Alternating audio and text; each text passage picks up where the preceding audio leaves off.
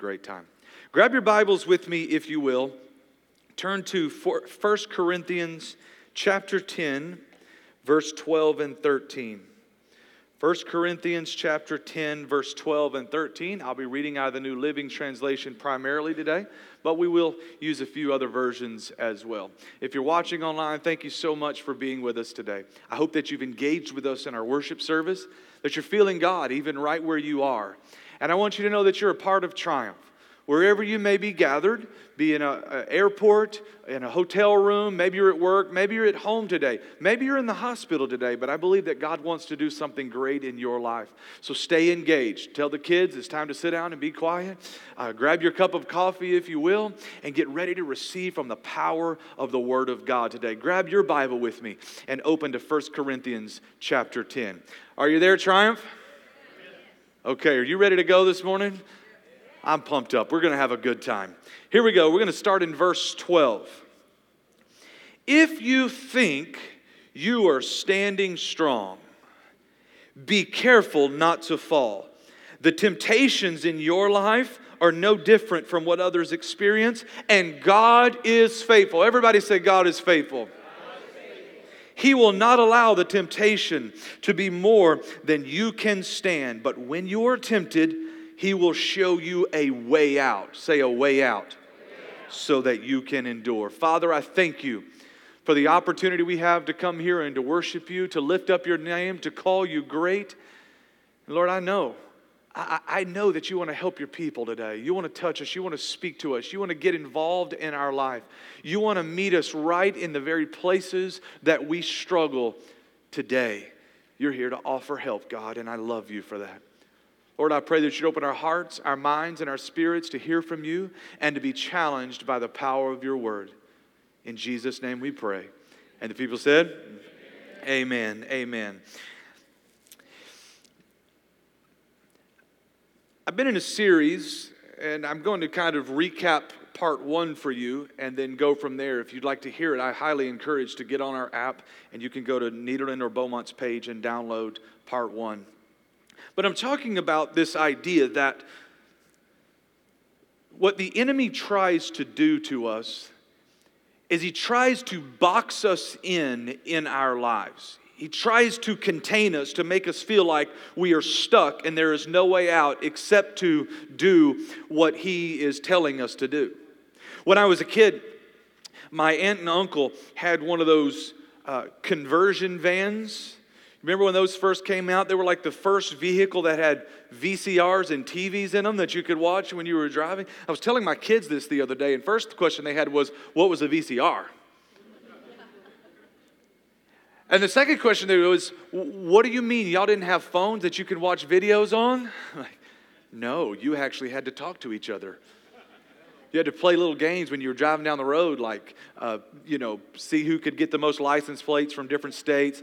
Slug Bug. How many of you played Slug Bug when you were growing up? Fantastic. Yellow. That was good stuff.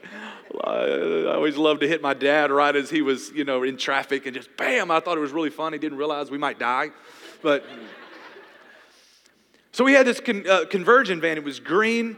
And I always loved, we traveled a lot together going to Vicksburg, Mississippi or Greenville, Mississippi, where my mom's side of the family is from. And we would go for family reunions and we would go for Thanksgiving. We went several times a year. I always loved to ride with them. They had a TV, and in the back seat, you hit that little button and it folded down into a couch.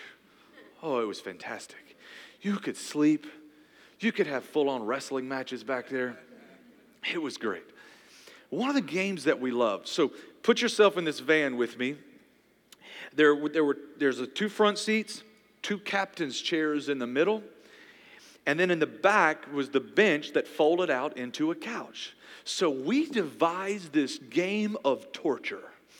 And you would actually lay down perpendicular to the van, behind the captain's chairs, up against the base of the couch.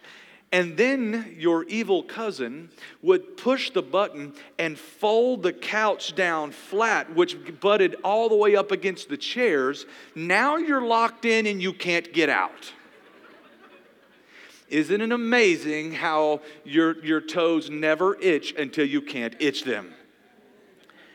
And so the whole game was lock yourself in and see who could make it the longest without losing their minds. Everybody's laughing just like you. And then you start to breathe a little heavy and you start to think, I really need to bend my knees. You can't bend your knees. I really need to roll over. I can't roll over. You are in a coffin. I'm very claustrophobic. I never wanted this game.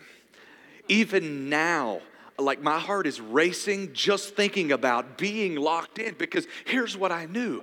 I love my cousin. He might be watching online. He lives in New York. And he watches every week. I loved it. But he was just mean enough and old enough that he would leave me there and get out and go into McDonald's. And I would just be panicked. And he never actually did it to me, but there was always the thought that I know he might, because he's done this kind of thing in other areas, right? And I might do it to my little sister too. I'm just going to be honest with you. I might. And I'm so claustrophobic. Have you seen these escape rooms? I don't know if you've seen those, where you go in with some friends and you have to figure out the clues in order to find the key and get yourself out. I'm intrigued by this and I want to try it, but I have to go with the right people. Because you can only have one person in the group that is allowed to lose their minds and freak out. And I need that to be me. So if any of you are claustrophobic like I am, we're not going in the escape room together. But because I need to be the one to just totally lose my mind. But I really want to try it, and yet I'm scared to death all at the same time. Now here's the thing. All we had to do was say the word, and they would push that button, and the back seat would open up, and you could get out. You were totally fine. You were going to be okay. But in my mind, it felt like we were stuck. And that's what the devil wants to do to you as it relates to temptation and sin in your life. He wants to box you in and put you in a place where you think the only way out is to commit the sin and do the act or say the words or go to the place or do the thing or whatever it might be. The only way out is his way out. But here's what Paul wrote to us. He said, God is faithful. And no matter how boxed in you seem, he always makes a way out for you. I don't care what the devil says. There is always a way out. So I want to encourage you today. Temptation faces all of us. We all face temptation. And if you don't think you face temptation, listen to the first words of Paul. If you think yourself strong, be careful you don't fall. Because we all face temptations. I don't know what the temptation is in your life. It could be the temptation to give in to an addiction. It could be drugs. It could be alcohol. It could be pornography. It could be watching the wrong things on TV, going to the wrong places on the internet. It could be a temptation to overspend or overeat or lie or gossip. Sometimes we need to resist the temptation to get on social media because we call it checking on people, but what we're really doing is getting the dirt on people. Look where they went. Look what she's wearing. Can you believe it? Calls herself a Christian. I'm calling her pastor. Sin. Because temptations hit us in all different ways. 4 truths about temptations. Number 1 is this. It is not a sin to be tempted. It's not a sin to be tempted. Read this verse with me in the book of Hebrews chapter 4, verse 15. Hebrews chapter 4, verse 15. Do we have that ready? While they're getting it, I'll just explain it to you like this. The enemy wants to convince you that once you've been tempted, you've already sinned. You're already guilty. This is not the case. Hebrews chapter 4, verse 15, here's what it tells us. That Jesus, our high priest, our Savior, when he came to this earth, he was tempted in every way that man is tempted. So was Jesus tempted? Of course he was, but he goes on to say, and yet he did not sin. So if being tempted is a sin, then that would mean that Jesus sinned And Jesus then would have not qualified to be the Lamb of God sacrificed for all the sins of the world, for Jesus himself would have needed a sacrifice to cover his sin. But the Bible says that Jesus was tempted in every way, and yet he did not sin. Why is this important?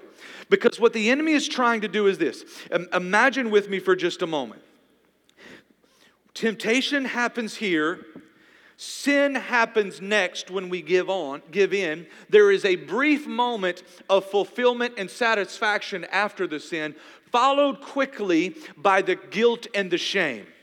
Do you know what I'm talking about? Can I get an amen this morning? Let's not all act like we're saved here today and everything is, And so understand the process. The temptation, then the sin, a brief satisfaction, and then the guilt and the shame. Here's what the enemy is trying to do. He wants you to live in the guilt and the shame. And so if he can convince you that once you've been tempted, you've already sinned, he can go ahead and put on you the guilt and the shame long before you commit the sin. Now we're standing in temptation, we're feeling guilt and we're feeling shame because we think we've already done it. What do? Well, if I'm going to feel this way, I might as well get the brief satisfaction. I might as well go ahead and sin. So he tries to move the consequences of the action long before we ever commit it, just to convince us to commit the sin. But the Bible says that Jesus got here. He was tempted, but he never went to the next step. He never sinned. So Jesus, when he went to the cross, he didn't bear the guilt and shame of his sin. He bore the guilt and the shame of my sin. You tracking with me? Number one, it is not a sin to be tempted, and do not let the devil lie to you and tell you as such. Number two, well, let me just give it to you like this. Let me give it to you. I love donuts. I really like. I love Krispy Kremes when they come out hot, but I love all donuts. I am not prejudiced when it comes to donuts. I eat the expensive ones. I'll eat the ones that have been at the H-E-B deal for like 3 days. I don't even care. I love donuts. There's a donut shop down at the corner right by our house. And oftentimes when we're running late, we have to stop. I tried to stop this morning. I was starving, and they were closed for a family emergency. I got really upset. Then I decided to pray really hard. They needed to get back to work, so Lord, intervene. I go in here pretty regularly, and I'm building a relationship with the guy that works there. And he needs Jesus, and so we're working on building a relationship, and I can't wait to introduce him to Jesus. And so I go in there, and every day he's like, "You want the usual?" I'm like, "Yeah, I want the usual." So I don't know how long this store's been open, 3 years. The usual has been a jalapeno kolache and 2 chocolate-covered donuts, and I like to balance it with a water. Okay? It's all about balance in my life, you see? So I kid you not, I have been doing this for years. But donuts are not my friend. I love donuts. They don't love me. They tend to stick in certain areas. And suddenly my pants start to shrink and my shirts start to shrink. It's a problem. I kid you not. About 2 months ago, I haven't said anything. I've been going in for the same guy saying the usual for years. Jalapeno kolache, 2 chocolate-covered donuts, and a bottle of water. Suddenly, he started giving me 1 chocolate-covered donut.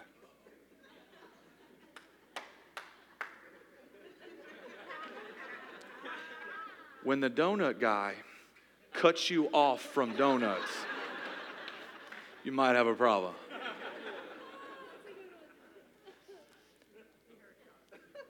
When I walk in the store, he may not know Jesus, but he heard God for me. When I walk into the donut store and I see the donuts, I want all of them. I want that one and that one and this one and this one. I can smell them. Can you smell the sugar when you go in? It's so good. I'm getting hungry right now.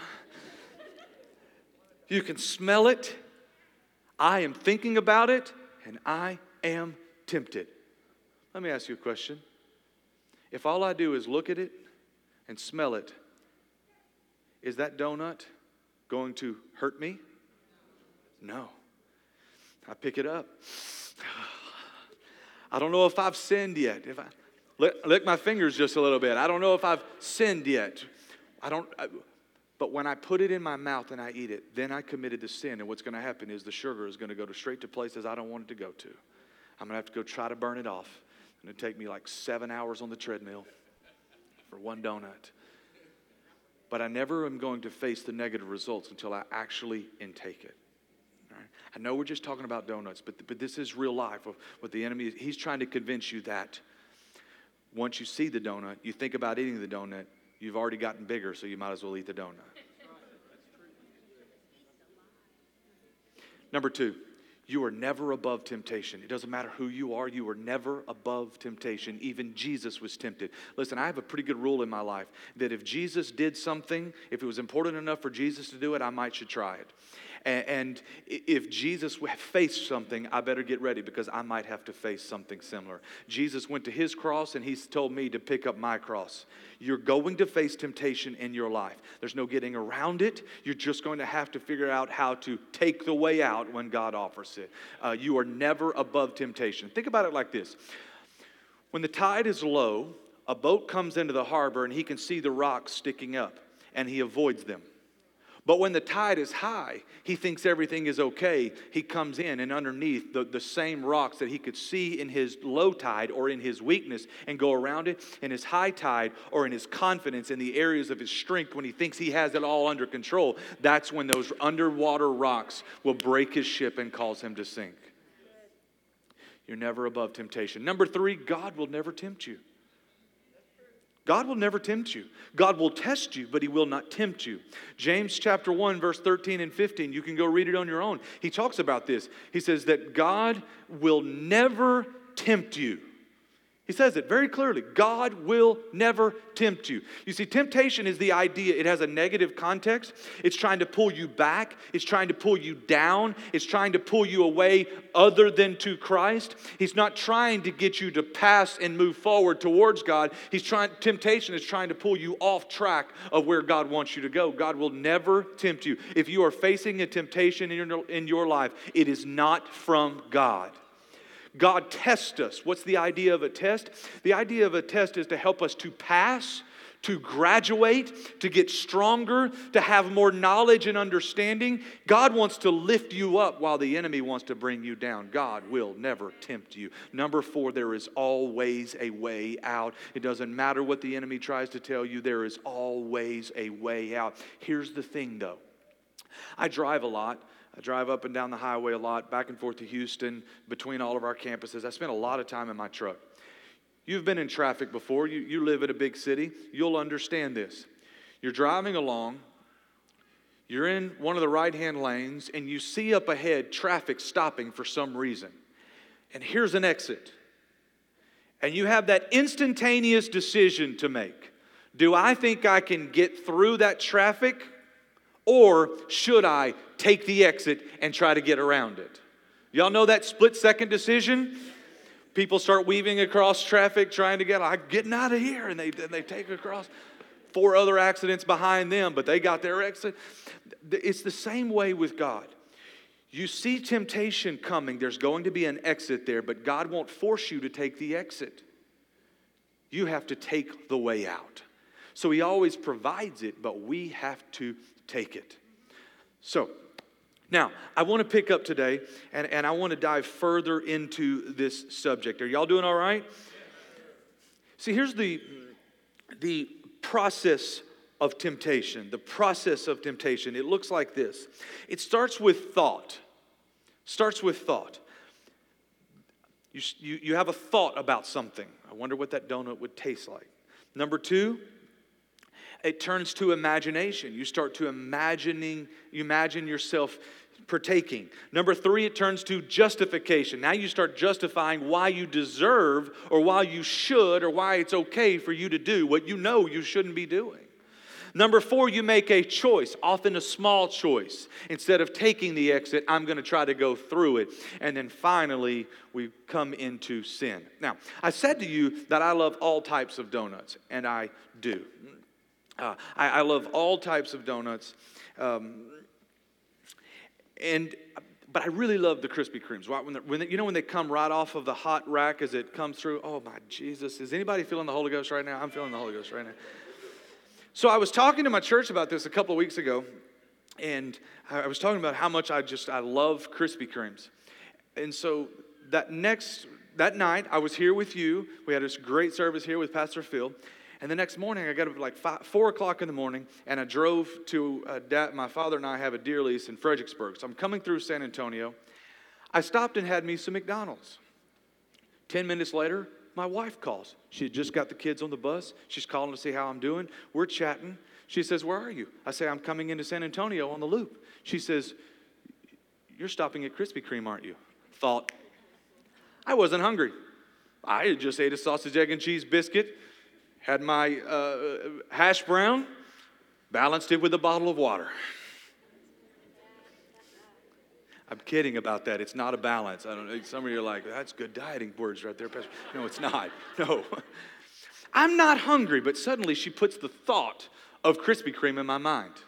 And I'm like, Lindsay, I'm not even hungry. I'm just really not even hungry. But you know what? Then I start imagining, I wonder if that hot sign is on right now.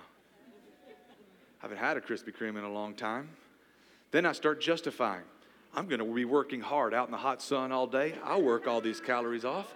I can afford it right now. I'm driving all this way by myself. I'm doing all my work, all of Dad's work, all my brother-in-law's work. I'm doing everyone's work. I deserve Krispy Kremes. Then I make a choice. I'm just going to pull off and see if the hot sign is on. My truck was already going that way. I pull in, of course, it's 7 o'clock in the morning. The hot sign is on, right? So I pull in. I said, well, now I'm just going to go in and I'm just going to smell around a little bit. So I walk up to the counter. This is a true story. I walk up to the counter and I'm thinking all about this whole message. And I'm thinking to myself, you know what? My church, what would they say right now? But they're not here. And so I say to the lady, I think I want some donuts. She said, how about I get you a sample? And she turns around and she walks to the rack that's coming out and she goes all the way. And she doesn't like go to the middle of the rack or the counter where they've been sitting at. She waits for the next one to come out of the oven. It felt like forever. In my mind, I'm like, don't do it, Randon. Don't do it, Randon. Don't do it, Randon. And she said, and she pulls it out and she sticks it in one of those things and it is dripping from that stuff. And she brings it to me and now I have it in my hand.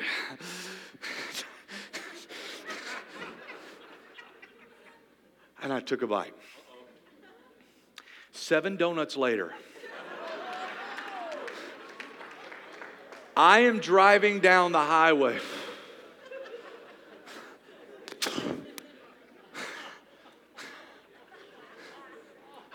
I had to lean my seat back. I couldn't even sit straight up anymore. To lean the seat back. Had to put on the little old person thing to help your lumbar support. I was carrying too much donut around. Y'all know what I'm talking about? And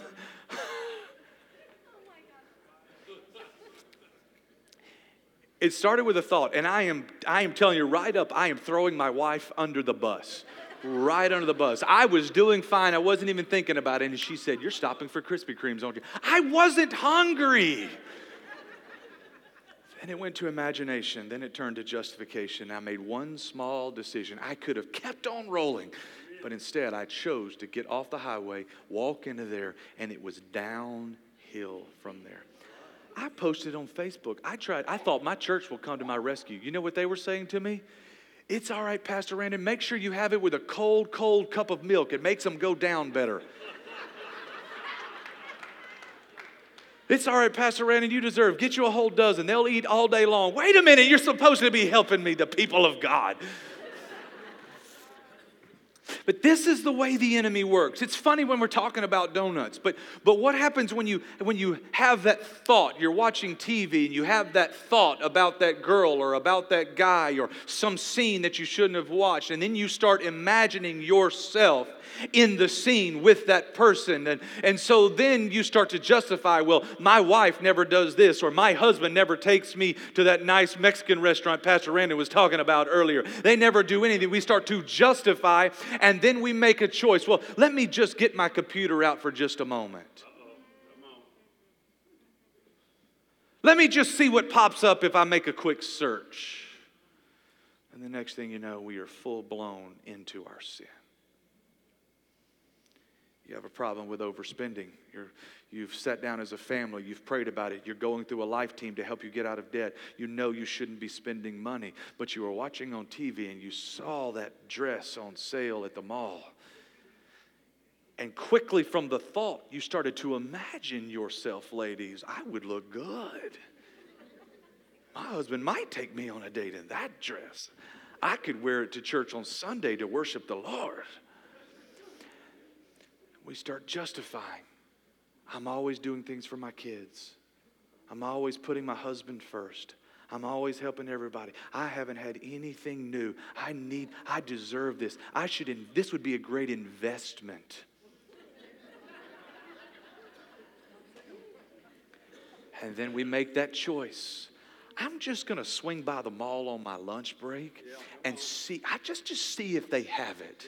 And wouldn't you know, just like the devil, they have it in your size and it's on sale. Now, you have no choice. You have to buy it because I'm saving you money. I'm saving my family money. And so we go home with the dress.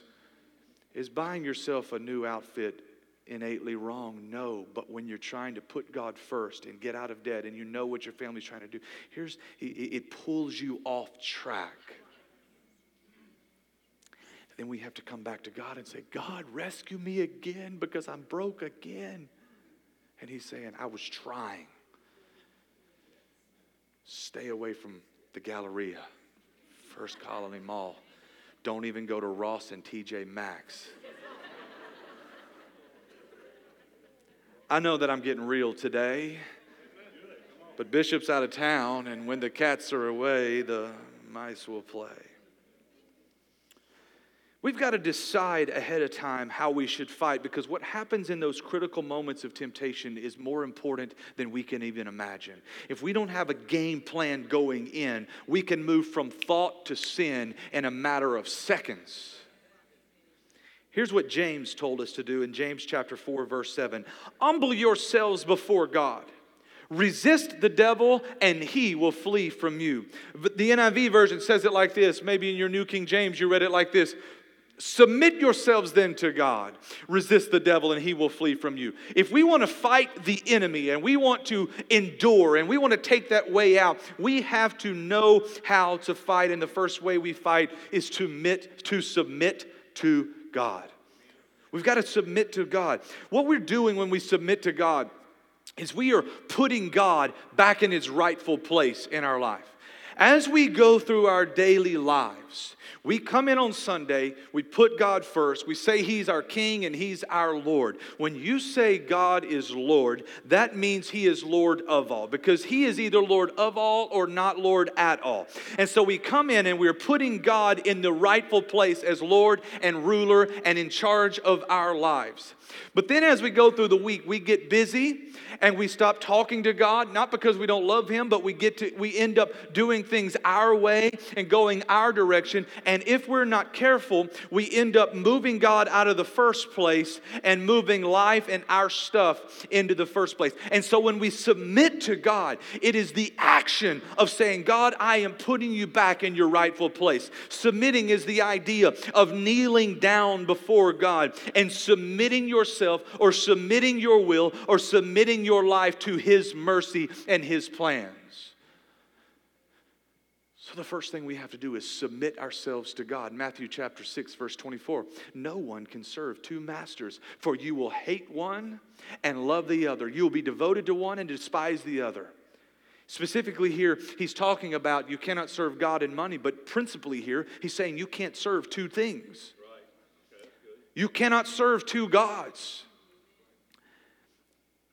You cannot serve the God of this world, the God of your own desires, the God of your own ways, the God of your own flesh, the God of money. You cannot serve them and serve God, because you will love the one and hate the other. You'll despise one of them. Now we read this and we say, well, if I am loving the world, that means I'm despising God. And I don't want to despise God. I love God with all of my heart. How many of you can agree with that? So the bad news is if we fall in love with the world and we start to serve the world, we end up bringing God down. But here's the good news. If we can make the daily, sometimes hourly decision to continue to put God in that first place, here's what will happen. If we love God, we'll despise the world. We often think of it in the negative context. If we love the world, we'll despise God. But understand, if we could more and more fall in love with Jesus and submit ourselves to God every day, every moment, then we will start, our attention and our focus will be on Him, and we will start to hate the things of the world. Doesn't mean you don't want to enjoy your life. It just means the desires of your flesh will be pressed down as the desires of God are lifted up in your life. So we have to submit ourselves to God before we do anything else. Submission to God reduces the vulnerability, we're going to say that again. The vulnerability to temptation. Temptation is anything that promises satisfaction at the cost of obedience to God. Anything in our life that promises satisfaction but pulls us away from what God is saying for us to do, that's a temptation. I said to you a moment ago, it's not innately wrong for you to want to buy a new outfit. But if God is telling you to do something else and you go to the mall, then it becomes a temptation and it becomes a sin. Because disobeying God is sin in your life. Disobedience to the Word of God. We get caught up on the big ones, right? Lust and pornography and fornication and adultery and all that stuff. But there's so many other ways that we can be pulled away from God. Anything that pulls you, that promises satisfaction apart from or at the cost of obedience to God, that is sin. It's taking God out of the first place and putting other things into that place. You were designed to rely upon God and receive total satisfaction and love and everything you need from God. We have to submit ourselves to God. Then he goes on and he says, resist the devil and he will flee from you. But resisting the devil without submission to God is as futile as trying to fight a lion without a weapon. He says he's like a roaring lion, seeking whom he may devour, the enemy. He's a roaring lion, seeking whom he may devour. Now listen, I've spent a lot of time in the woods, and in both in Africa and all over this country. And I'm going to tell you, I'm not afraid of any of it as long as I have my rifle. But I'm not trying to face a lion with my bare hands. I am not Samson. I will die. You will be mourning my death, seeing me on the news, because I can't handle it. But if you give me the right weapons, I can take on anything. And this is the truth of God's word. And having a relationship with Him, you can handle that roaring lion seeking whom he may devour as long as you have the weapons that God has promised you in your life. Don't go fighting on your own. You've got to realize that there is a bigger power at work in your life. That greater is He that is in you than he that is in the world. You got time for one quick story? I've played a lot of competition, slow pitch softball in my life. And so I play church league now. I'm 35 as of yesterday, and it takes too many braces to play the upper level softball. So I play church league now. But for many years, I played travel ball, and we played a lot of competitions, a lot of tournaments. And on Tuesday nights, I played in a league in our area that was the best teams from all over, and all these weekend players would come and play on Tuesday nights. Now, there was a lot of, you had competition, heat, unsaved people, lots of testosterone, quite a few steroids, and guys getting there starting drinking about 2 hours before the game. Let's just put it this way, there were a lot of opportunities for witnessing. The cops were always there. People were always trying to fight. Not me. I was there shedding the love of Jesus. So this one day I was playing, and a friend of mine, his name is Heavy, and he's like 6'5". He's about 340, solid muscle. I mean, his calves are this big around. I mean, he is a big man. His name is Heavy. That's what everyone knows him by. He is a big, bad man. Super nice, but I wouldn't want to mess with him. I'm just like, yes, sir, And so he was on my team. Well, one day we got into a situation. I was short a player. It was like 20 minutes before the game started. I had to call somebody. No one could come. I finally called a friend of mine. He was a little guy. He was about this tall, and he might have weighed $130, sopping wet. He was okay at softball. He wasn't great, but he came out there, and I needed a player. So he comes out, but he had a mouth on him. So here we go. We're in the middle of the game. It's like the second game. Everybody's hot. It's intense. We're playing another team. We've played a lot of times. There's a lot of words being said. Well, the pitcher, I'm standing on third base, and the pitcher starts jawing with my little friend. And they're going back and forth. Now, the pitcher's, he's trying to be a thug. He's trying to be gangster, And I mean, literally, he looks a little crazy. So I'm not going to mess with him either. Like, I know my skills, and that fighting is not one of them. And so this guy, they're mouthing back and forth, and my friend comes out of the third base dugout, or the first base dugout, and he's acting all tough like he's going to do something. And this pitcher turns and starts walking towards him. And I'm like, oh my God, here we go. I'm going to have to intervene. The pastor's going to be on the news, breaking up a fight, got hit. Then I'm going to end up throwing a punch just because everyone else is doing it. It's going to be bad. And all these scenes are going through my mind, right? Bloody noses. How am I going to explain this to my wife? This is all going on. And here's my friend, and I'm telling you, he's this high. And he's just like he's a UFC fighter or something. Like, he is mouthing, and this pitcher's coming at him. He's walking, and they get about 20 foot away from each other. And suddenly, the pitcher stops. He starts backing up, and he says, you just need to keep your mouth shut. And I'm going back out here. And my friend, he's like, yeah, that's what I thought. Yeah. See, I told him, like this little white boy, you ain't doing nothing. He couldn't see what I could see and what the pitcher could see. Because about the time that pitcher was coming towards him, my friend was standing right outside the door of the first base dugout, mouthing. What he didn't know was my friend Heavy had walked out of the dugout and was standing behind him, and it looked like a giant bear. And everyone knew you don't mess with Heavy. And when he saw him, that pitcher said, never mind. My little friend's like, yeah. Heavy didn't even say a word. He just walked up behind him. Come on, that's good. You may be the little guy in your life. And the devil might seem like a big bad lion, but when God walks out behind you, greater is he that is in you than he that is in the world. I need to keep moving. Y'all are killing me. Y'all learning anything today? Okay. We've got to resist the devil. We have weapons. Bible says in 2 Corinthians chapter 10, verse 4, we use God's mighty weapons, not worldly weapons, to knock down the strongholds of human reasoning and to destroy false arguments. Human reasoning, what the world thinks, what the world calls good and acceptable and normal. False argument, those lies of the enemy, the lies we tell ourselves to justify the sin. We have weapons to fight with, and they have divine power according to the New International Version. What are some practical weapons? Well, number one, we have the Word of God right here. You can fight with the Word of God. You have to know. If you don't know that God promises you a way out and that He is faithful, you won't be able to fight with that weapon. So you've got to have this with you. I am a huge fan of paper Bibles. My friend told me the other day, how many of you have a paper Bible this morning?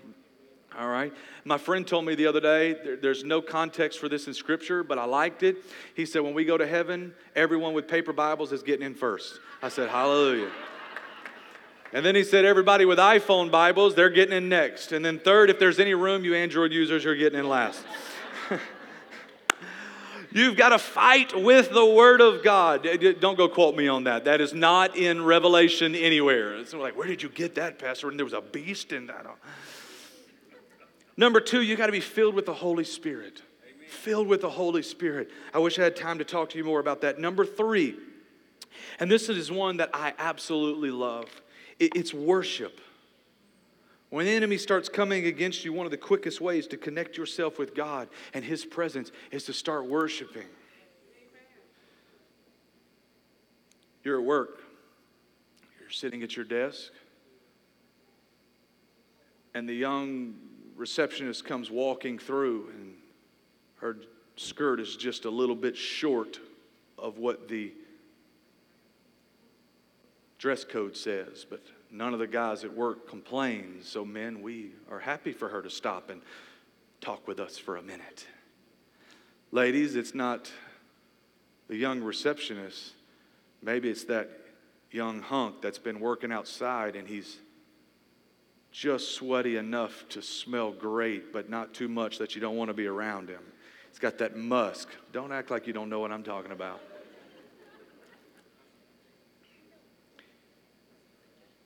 Struggling in your marriage at home. And suddenly here's this other person giving you a little attention. Temptation starts to set in. You have an opportunity. Put your headphones in. You're not bothering anyone. You could intervene in that thought, imagination place. And you could play something like this.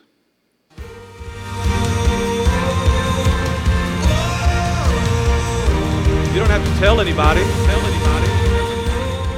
Keep it rolling. You just take a minute. God, I need you to split the seas for me right now. I am struggling. The thoughts in my mind are not from you. I need you to rescue me right now, God. And we could just take a moment and get in the presence of God. Those thoughts are driven away as we submit to God and we put the right way. How many of you think that if I could just have the strength to stop and worship for just a moment, I might be okay.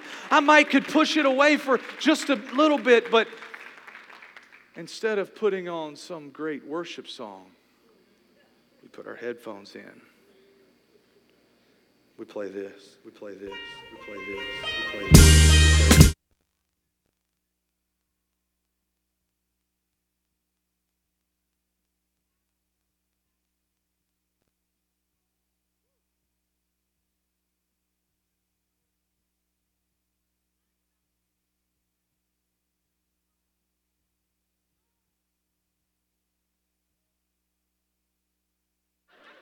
Who sung it?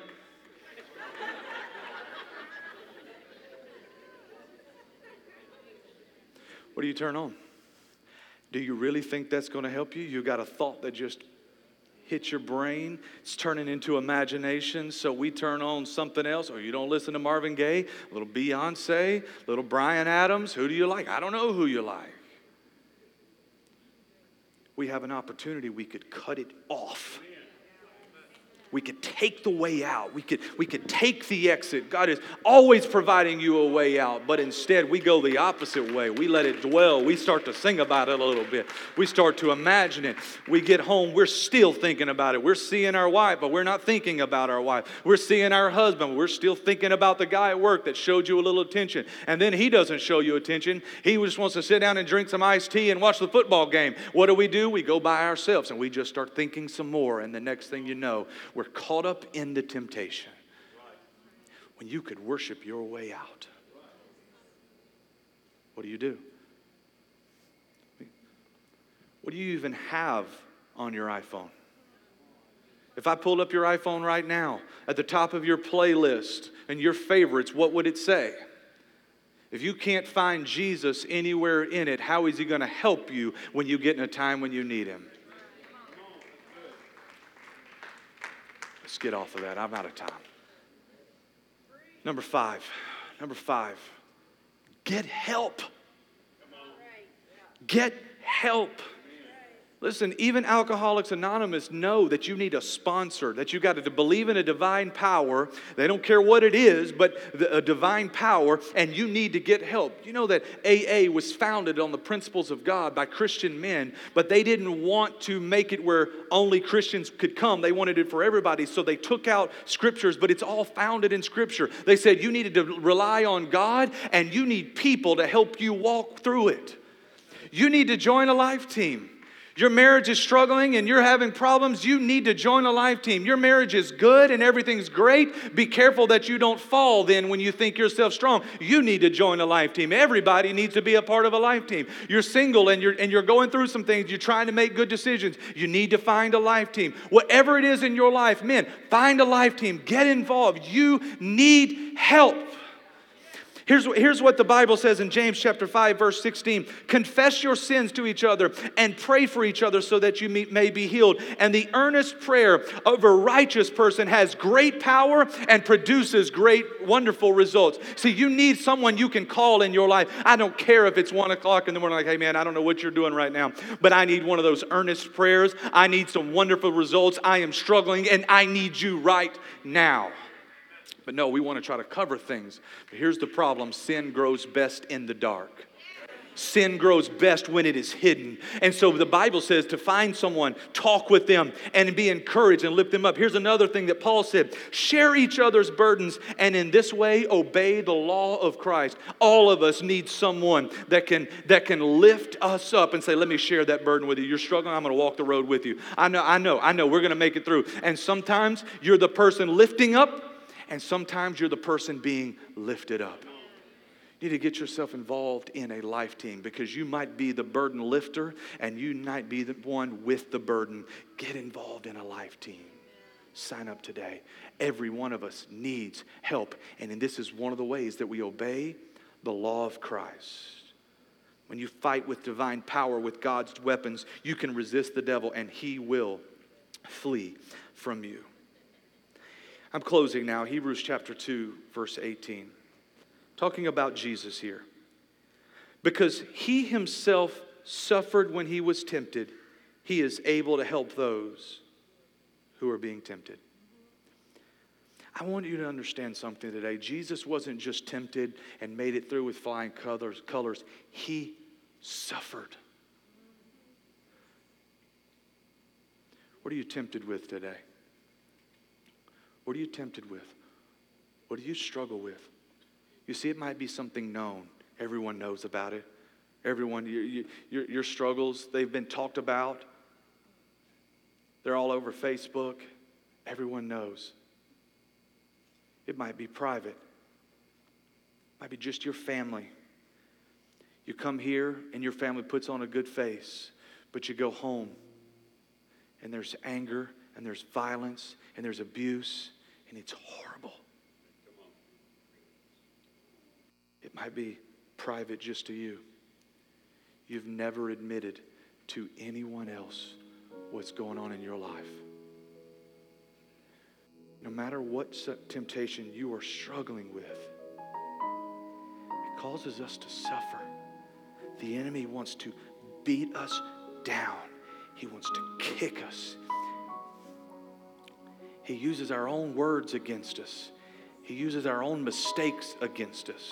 He starts saying, you've always done this. You've always been that way. You might as well keep being that way. There's no way out for you. There's no help for you. Look at the damage you've done in your life. Look at the people you've hurt. And so he just beats us up. And he beats us up with words. He said, you said this and you said that. And remember when you said that? And he just beats us up with our own words and our own mistakes. But here's the good news. Jesus suffered when he was tempted. And that gives him the ability to help us when we are tempted, when we're struggling with sin.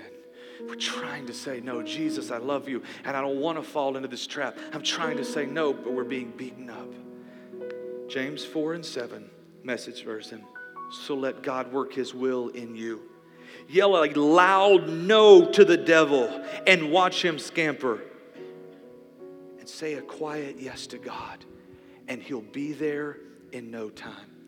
Quit dabbling in sin. Purify your inner life. Quit playing the field. Hit bottom and cry your eyes out. The fun and games are over. Get serious. Really serious. Get down on your knees before the Master. It's the only way that you will get on your feet. What is he saying?